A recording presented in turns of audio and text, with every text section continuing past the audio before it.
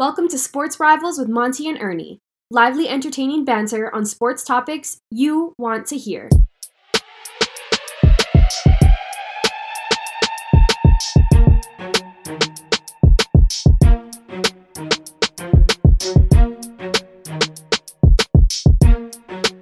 All right, everyone, welcome to our March Madness rounds 1 and 2, getting ready for the Sweet 16 edition of the Sports Rivals. For Ernie, I'm Monty, and together we are the Sports Rivals. We hope you enjoyed last week, where for the first time we had 2 shows.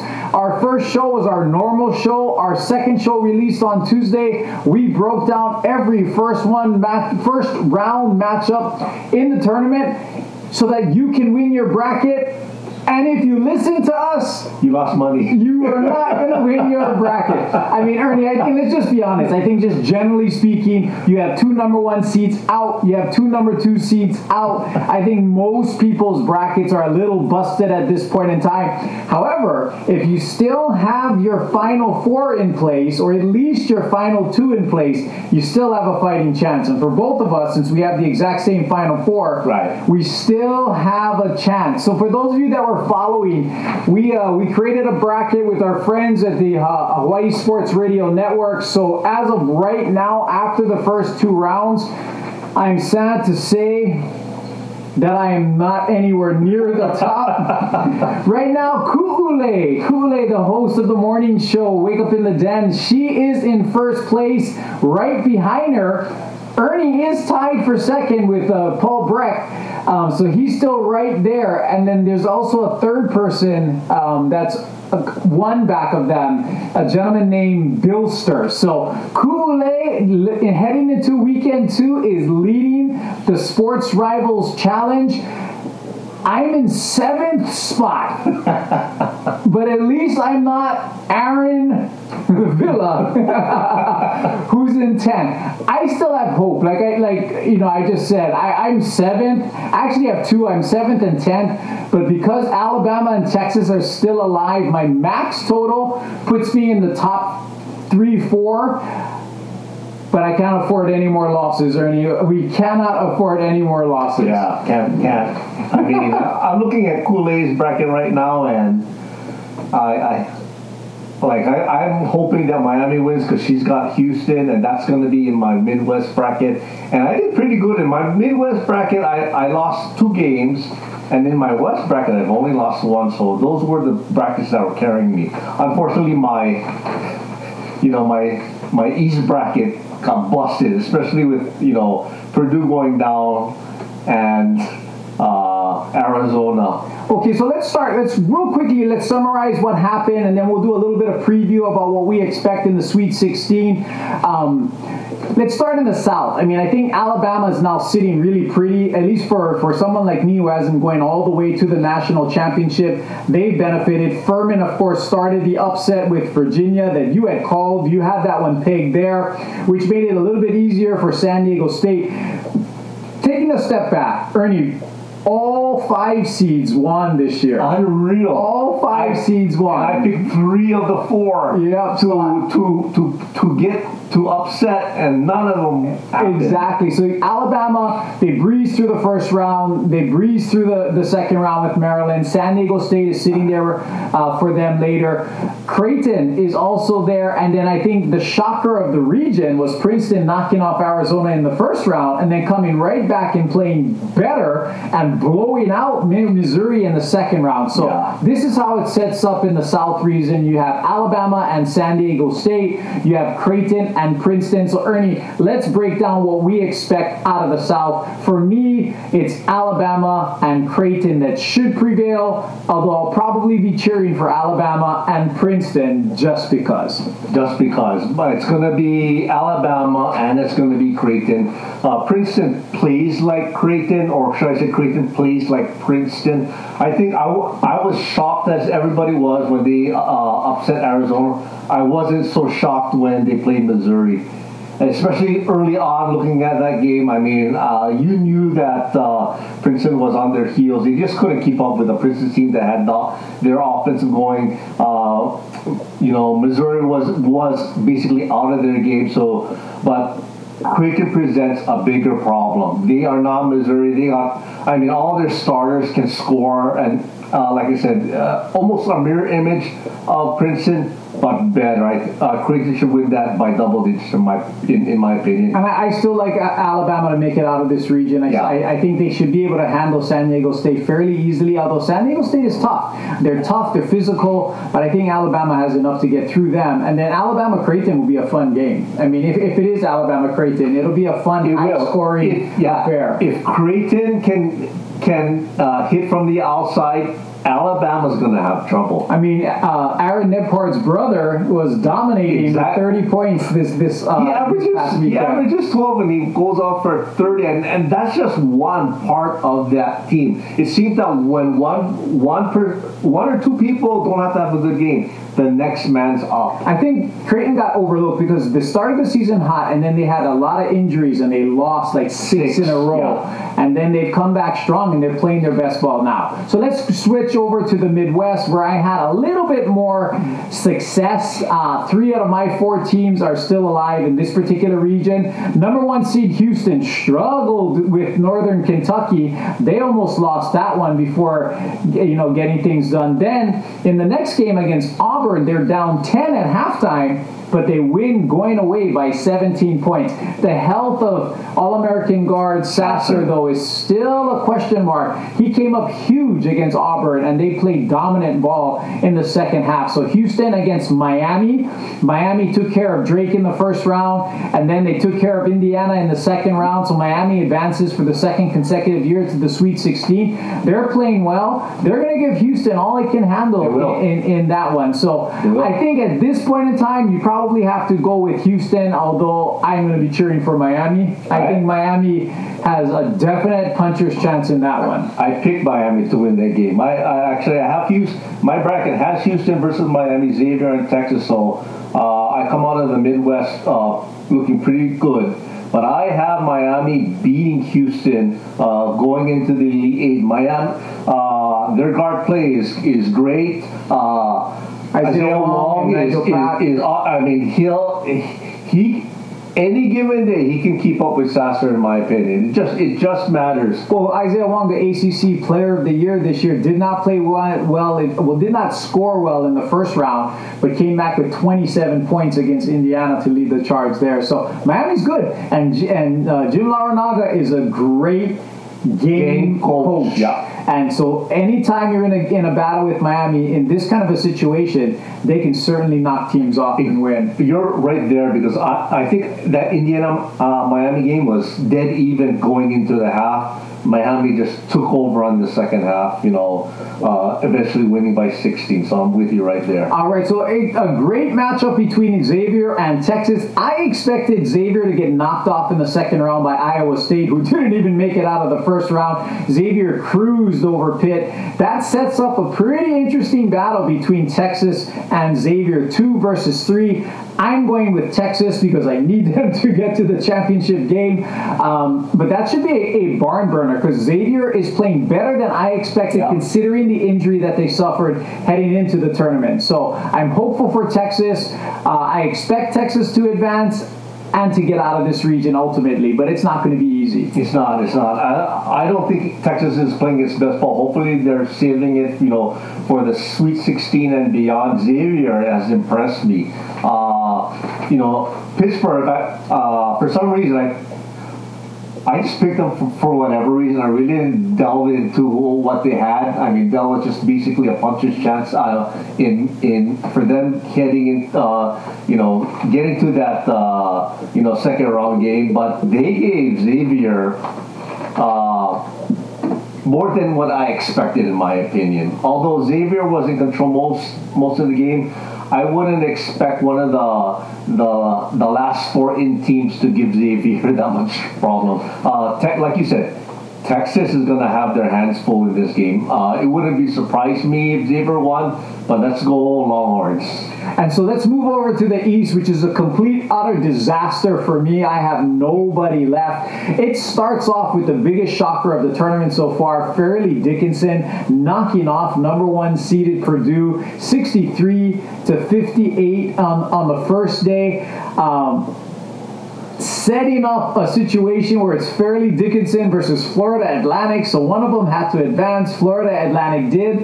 Then what really killed me, Ernie, is Tennessee, who I had losing in the first round to Louisiana, not only beats Louisiana, but they knock off Duke, who I had advancing. And in a shocker to me, Tennessee has played really well. And again, the tournament sometimes can be about matchups, and Tennessee really muddied it up as they talk about physical, slowed it down, gave Duke's problems, and they advanced. So now you're looking at a situation where we expected Tennessee to be out in the first round. Now they are one victory away over Florida Atlantic of making it into the Elite Eight, which is crazy. And then on the other side, we both had I had Kentucky advancing over Kansas State. That didn't help him. Little man, 5'8", Noel was just brilliant, especially in the second half, carrying them.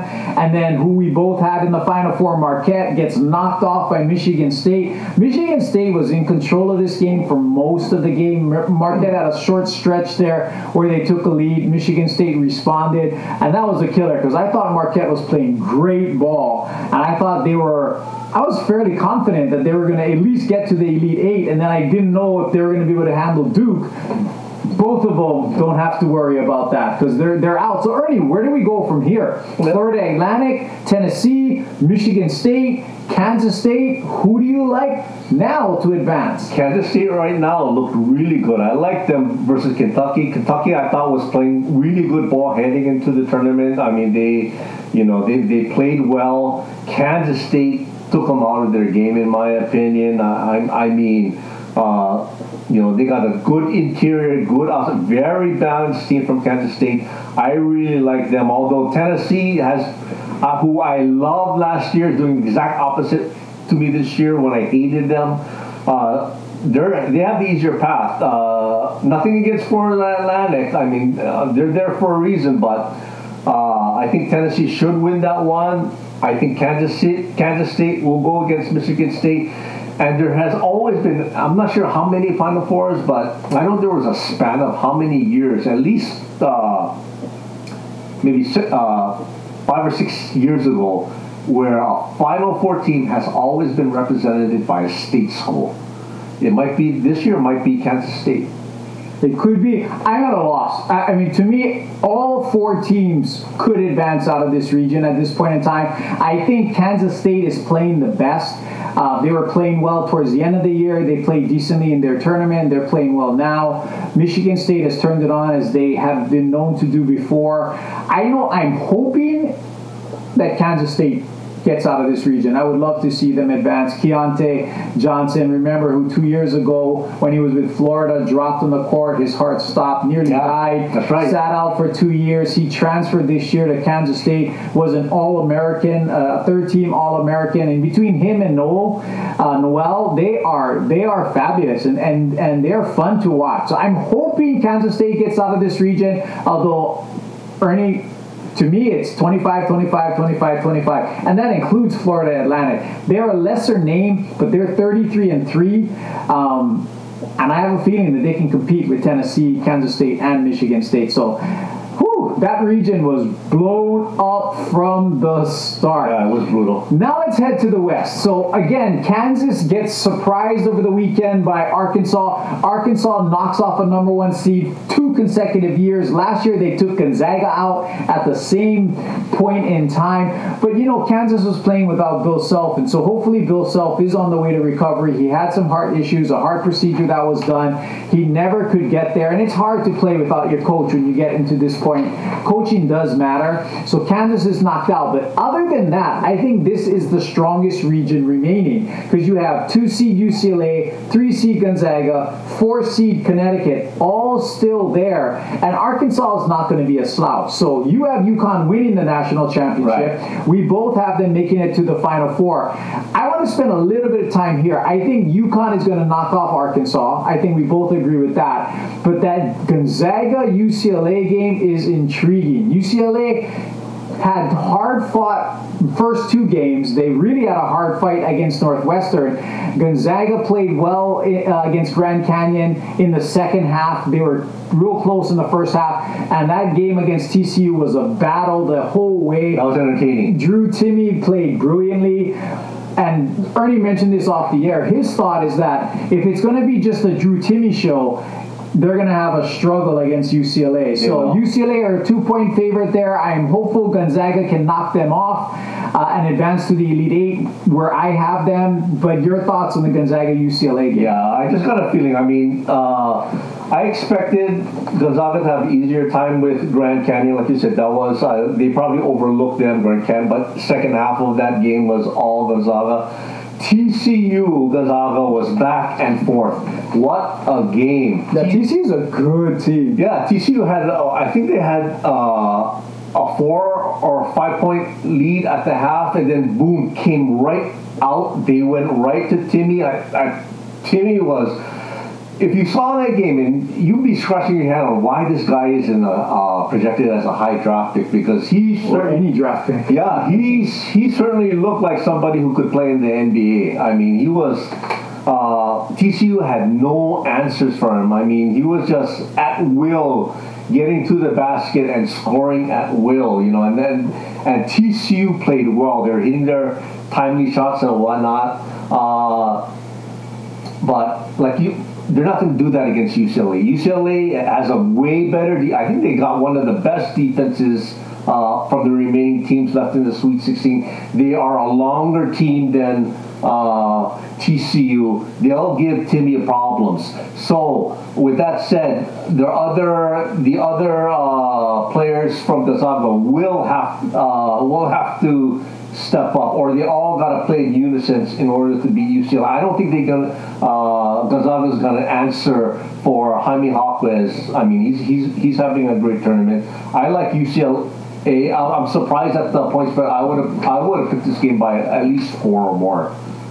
So I think it is going to be a battle. I mean, Julian Strother really led Gonzaga against GCU in that first game. He was brilliant with 26, 28 points there. He did not have that same kind of game against TCU. He's going to have to come up big. He will. Because it's not going to be just Drew Timme. They are missing one of their starters, UCLA, but Bona is back. You know, he did play 20 minutes against Northwestern, so we'll have to see. You'll have to assume that he's going to continue to improve. That's another big body down low. But it's going to be these guard matchups. I mean, you have, because Jaime Jaquez is still considered a guard, they have a 4-guard lineup. So how is Tiger Gonzaga going to match up with that? Yeah. I mean, there's Tiger against Nolan Hickman. Then,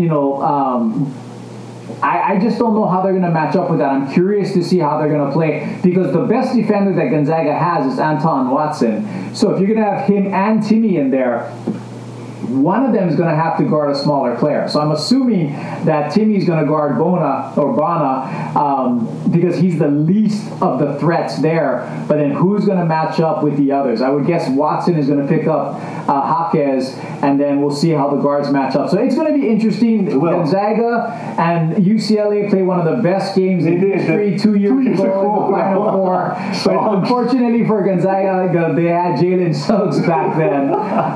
So it's going to be interesting. Thursday night, to me, of all the matchups in the Sweet 16, maybe I'm showing a little bit of bias because I am a Gonzaga fan, but I think Gonzaga-UCLA is the marquee matchup in this next round.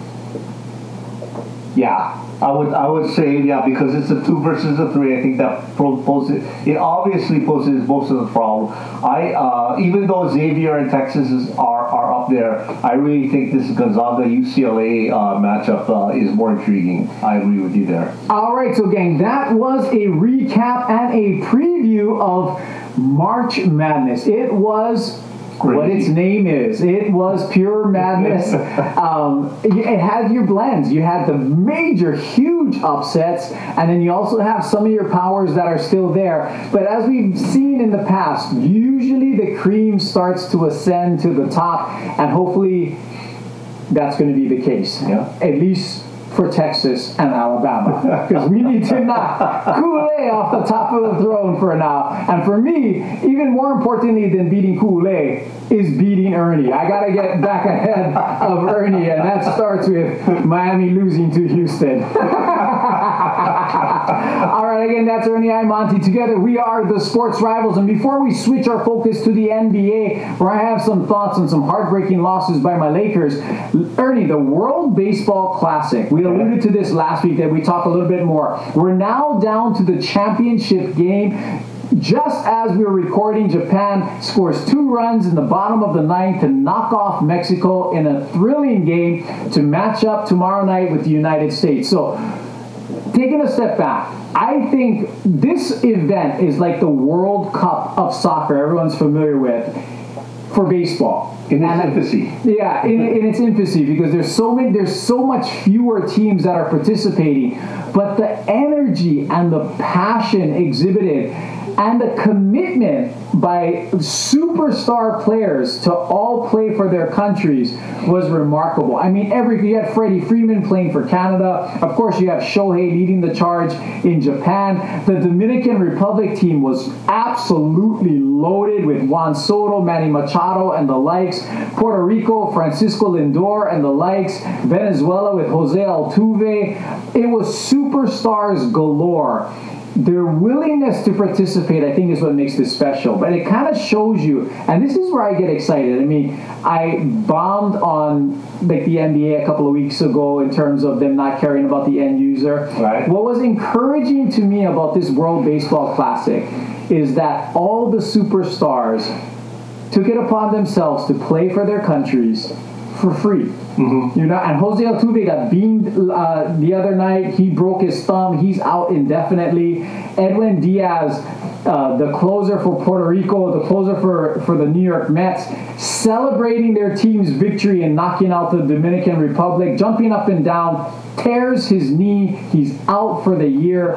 So it does have some casualties, which makes me worry that people are going to be like, yeah, it's not worth playing. But when you see the passion the players have, and you see the passion in the stands, it's been fabulous for baseball fans to see that kind of excitement worldwide. Yeah. And that's what baseball needs, because baseball is boring and baseball does not appeal to the masses. So having something like this where you see this excitement, this passion, all of our best players, Mookie, Trout, Goldschmidt, all representing the United States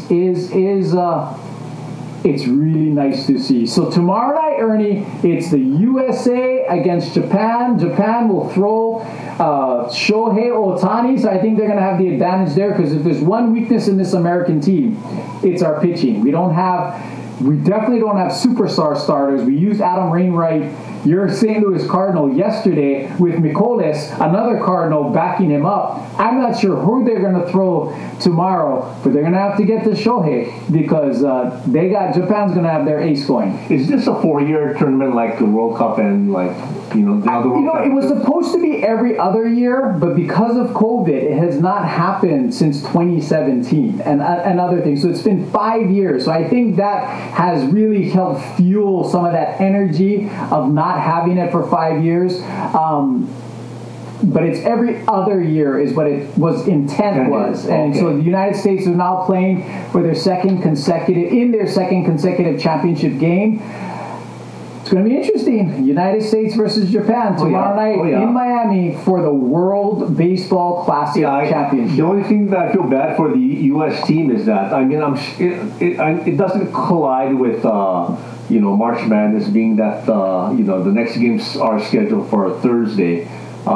But I kind of wish that they did this a week earlier. That way they stand by themselves in regards to notoriety, in regards to what's headlining this. Yeah, because once they got to the quarterfinals, or their version of the knockout round, as we refer back to soccer, it was 1 game Thursday, 1 game Friday, 1 game Saturday, 1 game Sunday. And you're right, those games were lost in the first and second round of March Madness. So you have to really be paying attention to kind of see what the excitement level was. So yeah, you're right. I mean, if this was done before this tournament had started, I think that would be neat. But with Shohei, leading the charge for Japan against the U.S. I would expect big ratings on FS1 tomorrow night. I know I'm going to be tuning in to check out the USA versus Japan in the World Baseball Classic. So, NBA. Let's start with Ernie, whose Boston Celtics are a little bit higher than my Los Angeles Lakers because it's been a painful week for Laker fans. But let's go to Ernie.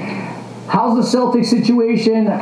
They don't look to be peaking right now. The Sixers are on fire. The Bucks are kind of treading water. But so's the Celtics. Yeah, the Celtics aren't even treading water. I mean, they've gone 5 out of 10, in their last 10. I mean, and really in disappointing fashion. I think in all 5 of those losses, other than one, they've lost either at the line, in overtime, or by 1 or 2 points. And in each of those games, they've had close to 20-point leads. Which means they were blowing them out, and they just took their foot off the gas and let the other team in, and that's what's very disappointing. I mean, it's gotten the Boston Celtic fan base up in arms against Jason Tatum. Jason Tatum has been, although his stat lines look good as far as points are concerned, a lot of them have been on the line, and he's been shooting terribly from 3-point range. I think in the last 2 or 3 games, he's shooting maybe 20% from 3, and it's not like this guy is shooting only 5 or 6 threes. He's putting up double-digit attempts, on average on each of those games. So it really makes him look bad. But I'm one of those Celtic fans. Take a look at the big picture. I take a look at the fact that they don't have starters. They have starters in and out in most of these. They didn't have Rob Williams for any of these games. Malcolm Brogdon has been out for a handful of these games, as well as Marcus Smart. So, they haven't had their full lineup ready for them. And again, they've been leading the East for most of the year. So you kind of expect this hosting. At least I expected it in some form or fashion. Not like this. I thought it would be closer games. What disappoints me is that they had big leads. But when it comes down to it, they were in every single one of these games. They had the biggest point spread in each one of these games. It's just the fact that they lose to the Houstons. They lose to the Utah Jazz. That's the part that disappoints me. They still have a shot. Right now they were in 3rd place. Now they're back into 2nd place because Philadelphia lost today. But they play Milwaukee at the end of the month, and then Philadelphia again. So those 2 are going to be 2 big games. Yeah. Because all year they've been in 1st place. They've been trailing now for about a week or so, and Philadelphia caught them. They did lose tonight, so now they're half a game back. But they're tied in the loss column. So Philadelphia's been playing really well. I know you talked about not caring about the home court advantage too much, but I don't know if they had to go to Philly in a best of 7 and to Milwaukee in a best of 7, that would be asking a lot. I mean, as good as they are, last year Boston was spectacular the second half of the year. Whether they go like 30-10, if that, it was some obscene record. This year, it's the opposite. Where they were red hot to start the year, and now they're mediocre in the second half. 10 games left. Can they flip that switch? That's the question. I mean, they're young enough, so it could be that where they're just not motivated enough to be motivated all the time.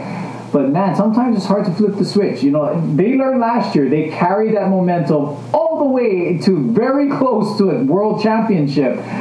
This year they're going a different route. So it'll be interesting to see if they can flip a switch. The rest is kind of status quo. Julius Randle goes for 57 points tonight in a losing cause. So we're going to transition to the West with my Lakers, and it has been heartbreak for them. After Boston loses to the Rockets, it gives the Rockets confidence, and they come out and they knock off the Lakers in the very next game. And then the real heartbreak was on Friday night, where the Lakers were leading Dallas for almost a whole game. They're up by 5 with like 7 seconds left. and they lose. AD, for some inexplicable reason, fouls Maxi Kleber on a 3-point shot. He hits all 3 free throws. He then gets fouled. He misses 1 free throw, and Kleber hits a 3 at the buzzer, and the Lakers lose. And that was devastating. So as of right now, tonight, everything that could have happened bad did happen. The Timberwolves, we just mentioned that they beat the Knicks. Oklahoma City, they're hot. They won again. Utah, they knock off Sacramento. So Utah is now in 10th. The Lakers are now in 11th. Now, the good news is there's still only a game and a half out of 6. But as of right now, the Los Angeles Lakers are out of the playoffs. So Anthony Davis, for all of his strengths, have had 2 bad situations in games that they lost. And it seems pretty evident. The Lakers are going to go as far as AD can carry them. He didn't play against the Rockets that game, and they lose. He made a big blunder against the Mavericks, and they lose. This Laker team is... If it wasn't for Austin Reeves' 35 points last night, they would have lost to Orlando at home. So it doesn't really look good for my Lakers, even if somehow they can sneak in. I don't even know if they would get out of the 7-10 playoff because, assuming Luka gets back, they're a bad matchup for us. Minnesota with the big guys, they could be a problem. And Oklahoma City, they're a young, up-and-coming team, and they're going to have the energy. So the Lakers had their opportunities on 2 occasions last week to secure a spot, and they blew it losing to the Rockets and blew it especially losing to the Mavericks. This is how close it is, Ernie. Had we beat the Mavericks, we would be 36-36. We would be the 7th seed at this point in time. Yeah. Instead, we're the 11th seed and we're out of the playoffs just because that guy hit the 3-pointer to knock us off. So it's heartbreak for the Lakers. All of us Laker fans that are clinging to hope, forget about it already. I find it. Well, I mean, what do they have? They have 11 games left, so I think there's still a chance. I mean, look at it. They're a game out of 6th place. Yeah, I mean, we're 1.5 games out of that Golden State because Golden State won tonight. So at the end of the day, you have to string together some wins because everybody's playing each other. And at some point in time, the teams at the bottom, like Portland announced last night that if they don't make up ground, and they're not, they're now 16.5 games back. They're going to just sit Dame for the rest of the year. Mm-hmm. So they're going to be starting to tank. So we all know that the Spurs are tanking. The Rockets, though, they're showing a little spunk. They got on a little 3-game winning streak after the Celtics. I blame the Celtics. They gave them confidence and hope. They should have squashed them right there, but no. I think they know because 1, 2, 3 are even odds at 14% for that number 1 pick. So I think as long as they finish in the bottom 3, which they are most certain of doing so, even if they win out. So I think they were just playing bad ball, and now they're, showing the NBA that, or at least showing their team that, hey, if we play the right way, we can be competitive. But you're right. Your Lakers. I think they need to be in that 7th spot to have any chance of getting out of that play. I mean, they certainly can beat anyone, but they certainly can lose to anyone. And really, the way the Nuggets have played recently over the last couple of weeks, they're just like your Celtics. Yeah. They're 5-5 in their last 10. They've lost some questionable games to some teams that you wouldn't think that they would lose to. In fact, I believe that Joel Embiid has passed Nikola Jokic now as the MVP because they're fading down the stretch. Even if their records are similar, one is fading down the stretch, one is peaking down the stretch. Exactly. One has his team red hot moving up the standings. The other one is still in first place, but they're coming back down. But there's nobody in the West, nobody from 0 through 10 that is the Lakers would be afraid of.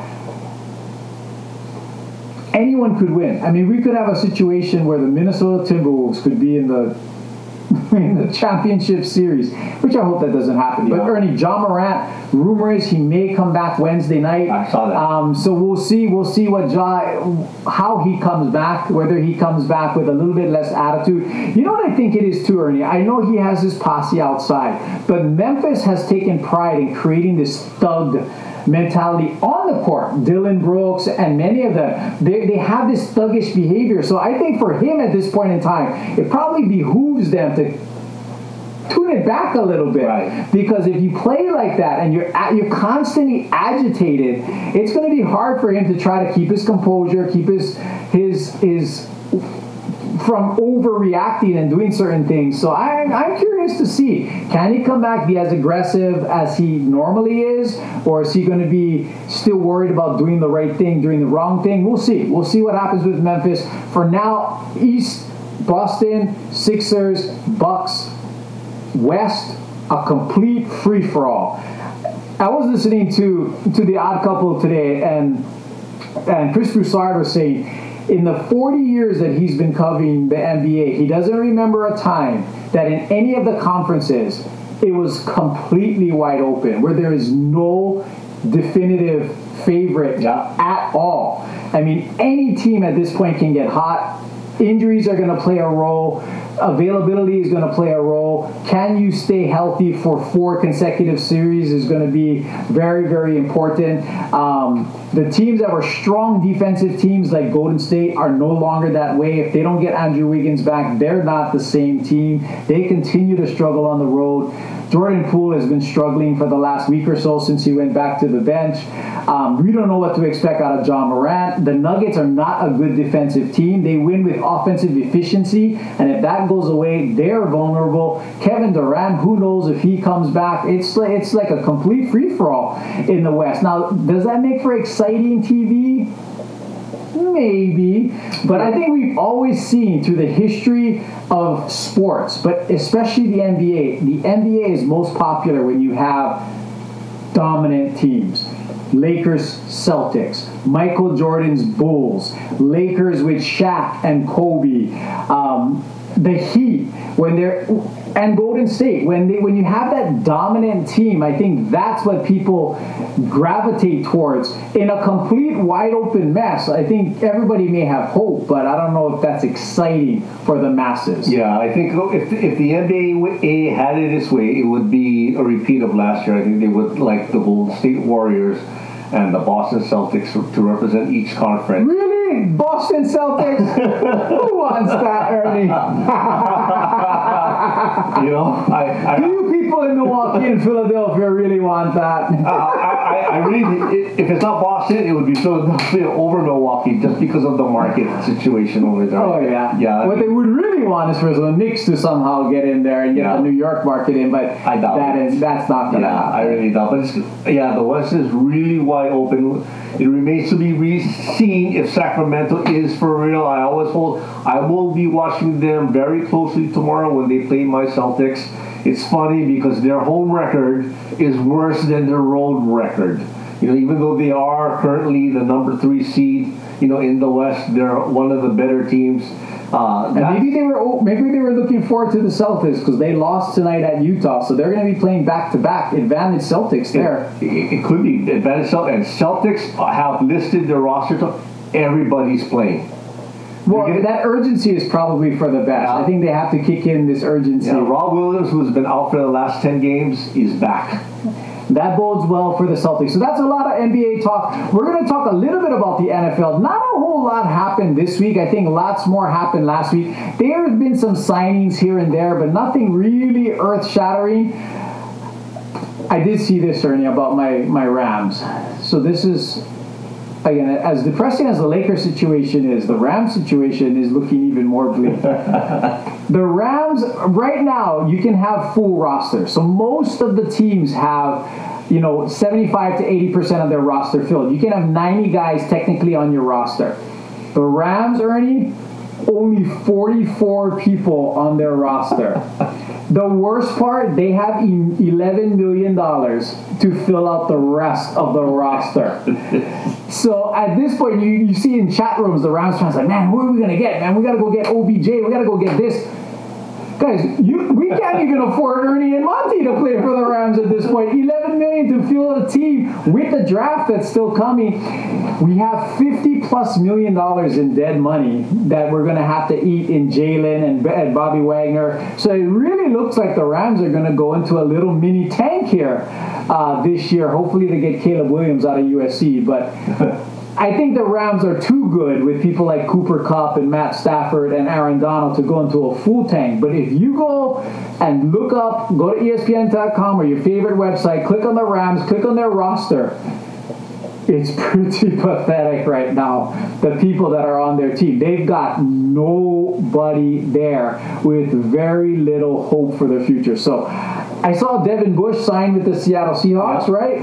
So he's moved on. The Steelers have made a couple of minor moves, but anything that you wanted to discuss? Yeah, I mean, they switched out their inside linebackers. You mentioned Devin Bush. They also got Miles Jack. Yeah, they just recently cut. They replaced him with what's his name? Forget his name.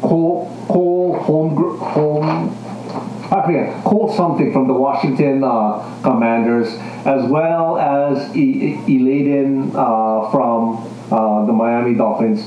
Two, from what I've been seeing, two better, more capable inside linebackers. That was a weakness of the Steelers last year. They also upgraded their line. Local boy Nate Herbrig, as well as at least a Polynesian, not from Hawaii, from via Oregon, Joe Siamalu, who played on that Super Bowl team with the Philadelphia Eagles. Oh, they signed him too? They signed him too. Oh, that's a great signing for them. It's terrific signing. And they got Patrick Peterson to be a cornerback there. I mean, He's not the same Patrick Peterson. Not the same. He should be able to contribute, so you're happy with your offseason, I can see. The team that I think is having a good offseason, and I know my brother-in-law is a big Dallas Cowboy fan, is one of my best friends at work, is Dallas. I mean, I think they did a good job in letting Zeke finally go. They franchised Pollard. They made a trade yesterday for Brandon Cook, so they get that speed at receiver. All they had to give up was a 5th-round pick and a 6th-round pick. They made earlier deals for depth on the defensive side of the ball, practically giving up nothing. So their team is virtually intact. Now, in the draft, they have to shore off that offensive line that has gotten very, very old very, very quickly. But Dallas can be a problem because Philadelphia has lost some pieces. They lost a lot of pieces. Philadelphia has lost a lot of pieces on that defense, and Dallas looks to be... To me, Dallas has won the offseason. They did lose Dalton Schultz today. He signed with the Houston Texans, so something had to give. But I like what Dallas has done so far, probably more than any other team other than the Bears, who I still love that deal that they made with the Carolina Panthers. I think they're sitting pretty with the deal that they made there. But they can still screw it up. Just because you make a good deal doesn't mean that it's going to translate into good results. You actually got to pick the right players. Yes, they have to actually execute from this point out. But I like what Dallas has done so far. I like what Miami has done. I mean, adding Jalen Ramsey to that team, they are going Rams 2021. Miami is all in right now to win it. Problem is, Tua's got to stay healthy. And for all us Hawaii fans, huge Tua Tagovailoa fans, we definitely want to see him stay healthy. And if my Rams are going to suck, go Miami. Yeah. I mean, as long as you don't get in Pittsburgh way, go Miami. But the 49ers did well. They signed Javon Hargrave. A big piece in that front line for the Philadelphia. The number one overall ranked free agent, the 49ers. Yeah, that's right. Why do you have to remind me about what the 49ers did? They just get stronger on defense, and Mariota finds a new place in Philadelphia to back up, which is a great fit. So if something happens to Jalen Hurts, Marcus can step right in and play similarly. Versus what Gardner Minshew did, who now looks like he's going to be the quarterback for the Indianapolis Colts. Jacoby Brissett with the Commanders. And I hear Magic Johnson is trying to make a bid for the Washington Commanders. That same group that bought the Dodgers are now trying for the Commanders. I do not want that to happen. I don't want Magic buying the Commanders. Let Jeff Bezos handle that. You know what? Magic is a businessman. That's why he's one of the old OGs who are keeping up with the new guys as far as hundreds of millions of dollars. The guy knows what he's doing. Yeah, he definitely knows what he's doing, but don't go to the Washington Commanders.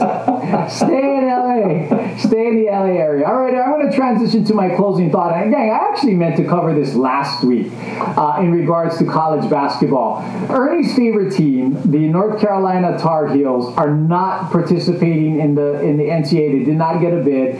They decided against playing in the NIT. There was Habuteru. For those of you in Hawaii, you know what that means. And they decided not to play. So the question is, they were runner-up last year for the national championship. They brought most of their starters back this year. They were the preseason number 1 ranked team.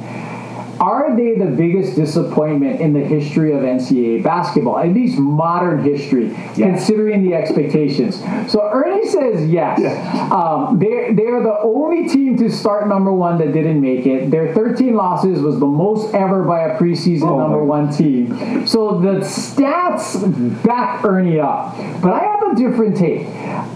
Now, by the standards of they were the number 1 team, are they the biggest disappointment? A case can definitely be made. But here's my thought.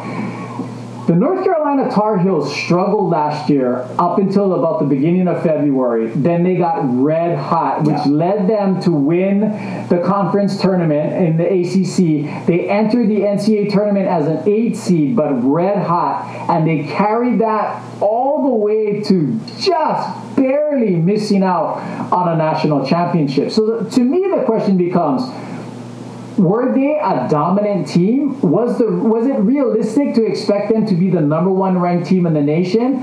Or were they a team that just got hot for 4 weeks or 6 weeks last year? Yeah, they did. And I think after you see the results this year, I think the North Carolina Tar Heels are more what they were last year for most of the year and not what they were for the 6 weeks of the ACC tournament and March Madness.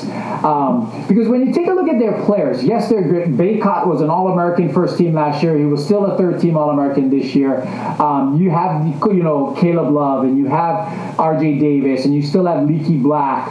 And you lost Manick, but you replaced him with Nance from Northwestern, so you thought you had that same thing. They brought in some really good recruits, so you kind of expected that they were going to take off.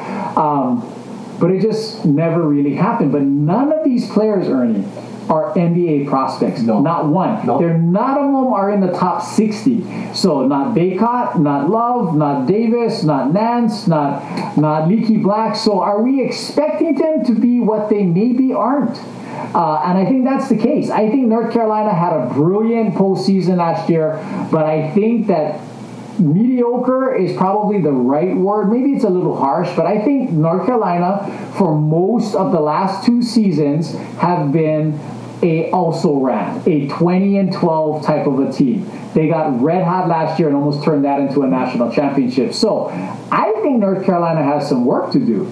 Like, what's going to happen now? Does Baycott come back for his COVID 5th year, or does he just leave already? The fact that he celebrated senior day leads me to believe that he's probably going to leave. What happens with Caleb Love, who's been flirting with the NBA? Maybe he leaves. I don't think he's going to make it, but maybe he just leaves already. R.J. Davis, I think, will come back, and I think he's going to be the leader of that team. He's my favorite Tar Heel. Mm-hmm. I think when he plays really, really well, they're awfully hard to beat. But they're going to need some of their young players to step up. 2 of them have already entered the transfer portal. So we'll have to see what shakes out. So the reason why I say this is not to badger them. I'm trying to defend North Carolina, that I think the expectations on them this year were unrealistic. And I think that's more on us than it is on them. Just because they went to the championship game does not mean that they were the best team. And I think that played out over the year this year. That's your favorite team. What are your thoughts? Yeah, I agree with you. But at the same point, North Carolina, far gone from, the Michael Jordan, North Carolina days, Sam Perkins days, way far gone. If you look at the NBA at this point in time, name me your most potent player from North Carolina. I mean, Cam Johnson. yeah, really, Cam Johnson, Cole Anthony. Kobe White. I mean, there aren't no impact, no high impact, but yet they have won national championships or have been in those games they've been well representatives, in the NCAA tournament over the last 20 years. Or even over the last 10 years, they had 2 national championships and 2 second place finishes. They lost that heartbreaker to Villanova, right? And then that heartbreaker last year. So it seems like when they're good, they really know how to turn it on and get to the finish. And that's part of it. That's part of the lure of being North Carolina. A lot of it has to do with that's what's expected out of you. Because you play for North Carolina, because you wear Carolina blue. It doesn't matter who you have on the team, whether you're mediocre or not. You are expected to go to the big dance. Yeah, you're one of the blue bloods. You're like Duke. You're like Kansas, Kentucky. You get everybody's best shot. You get everybody's best shot because you are the big kids on the block. You are expected to win national championships, or at a minimum get to the Final Four year after year after year after year. Exactly. And you know what? There's going to be if Hubert Davis doesn't bring him back next year and they disappoint again, there's going to be some clatter. There's going to be like there is now for John Calipari, because it's been a while since Kentucky has been really, really good. Now the advantage that Calipari has, and they're not going to get rid of him because he's already signed the #1 recruiting class in college basketball. So you're not going to get rid of him when you got the #1 class coming in. But even he's starting to face chatter like, you're not winning. You're not winning enough. You're not winning national championships every year. You're not getting us to the Final Four every year. What's up with you? Yeah. And that's something that's a real problem. It is. So I agree with you. Is it fair? No.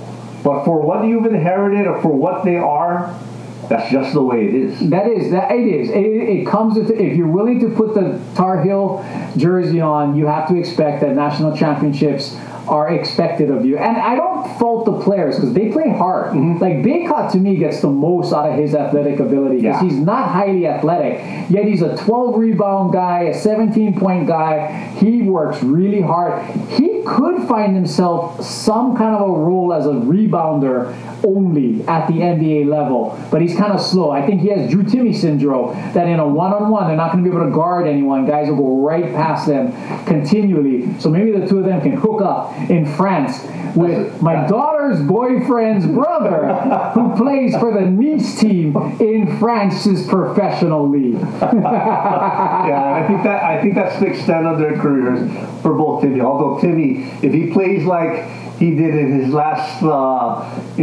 game, man, that guy he was impressing me. If Timme wants to be, I don't think he's going to play in the NBA because he's too slow. I honestly believe that he can't defend and he doesn't shoot the ball, and he's not improved that part of his game in 4 years, which is going to be a problem. But with his footwork, I can see him dominating in Europe. Yeah. And you can make a lot of money dominating in Europe, but he has to really want to do that. He's a big podcast star now, kind of like Ernie and I.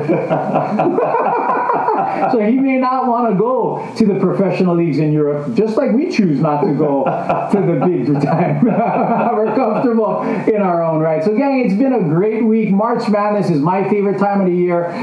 So much basketball, it's wonderful. World baseball, I keep saying basketball, World Baseball Classic, championship game, United States and Japan. So nice to see the passion of the players playing for free, playing for the love of the game, playing for their countries. It's just really, really nice to see that. NBA talk, Boston still in the thick of it. Ernie not happy with their play. They have 10 games to turn it around and get into the playoffs the way they were last year, ascending, not plateauing and or descending. And then my Lakers, they are the absolute epitome of they should have the Laker picture on an Alka-Seltzer commercial, because they are the #1 heartburn reason for Laker fans in the Los Angeles area. They just cannot get out of their own way.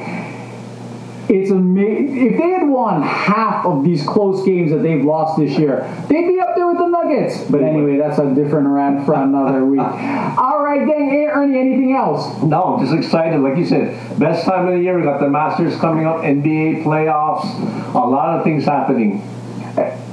NFL draft coming up. Exactly. So we'll look forward to April that. 27th. But again, we want your participation. Tell us what you think. Again, it's Sports Rivals Podcast on IG and Facebook, Sports Rivals Pod on Twitter. And again, don't forget, check out Kool-Aid, Alamia, and Paul every morning on Wake Up in the Den, 8 a.m. till 9 a.m. here, local time in Honolulu on 760 a.m., 95.1 FM on the Hawaii Sports Radio Network. We're proud to be a part of them. We are hopeful that we'll knock Kool-Aid off the top of the bracket. I hope she goes And more importantly, knock Ernie off the top of the bracket. And I will ascend to the top with my Alabama Crimson Tide and Texas Longhorns leading the charge. All right, gang, until next week, the Sports Rivals are out.